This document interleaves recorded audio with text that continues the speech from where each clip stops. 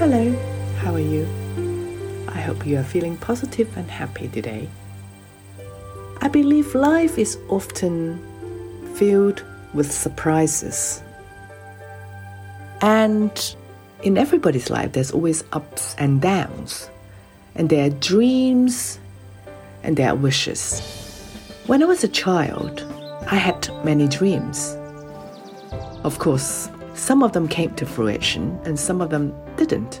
But if you were to ask any one of my friends, or even my mum or dad, they would tell you that if Shirley puts her mindset into something, very likely she would have that perseverance to execute and deliver.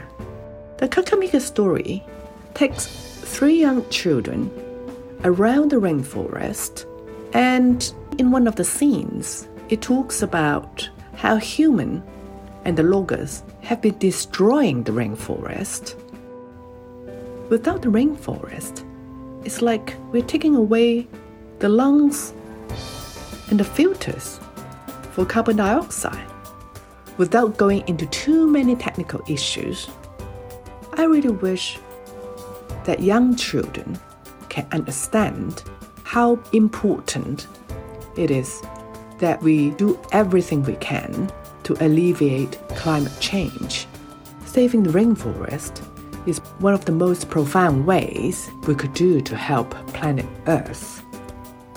Why is it so important to educate young children about conservation? This is because I believed that with proper education, young children could also have a role in saving planet Earth. I have heard that in recent years, many countries around the world have expressed their keen interest in saving the rainforest and to do something about climate change. Sadly, there's been a lot of talks and not enough actions. So I like to go back to the root.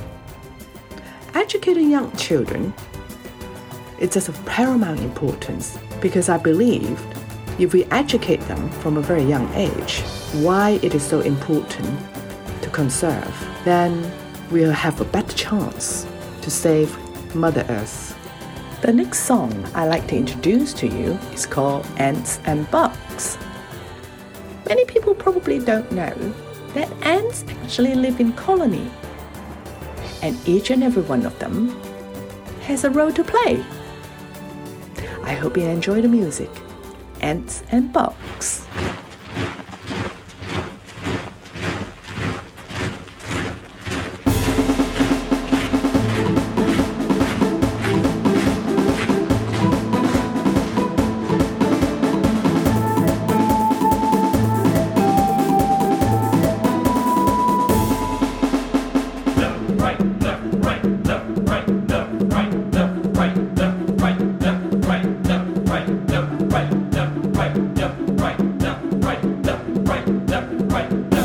When nobody is looking, we go up and down to bring food home, to bring water home to Her Royal Highness. These are lives that we are very proud of. Till the very end of this world we live in, we will do everything in our power to provide for our Queen.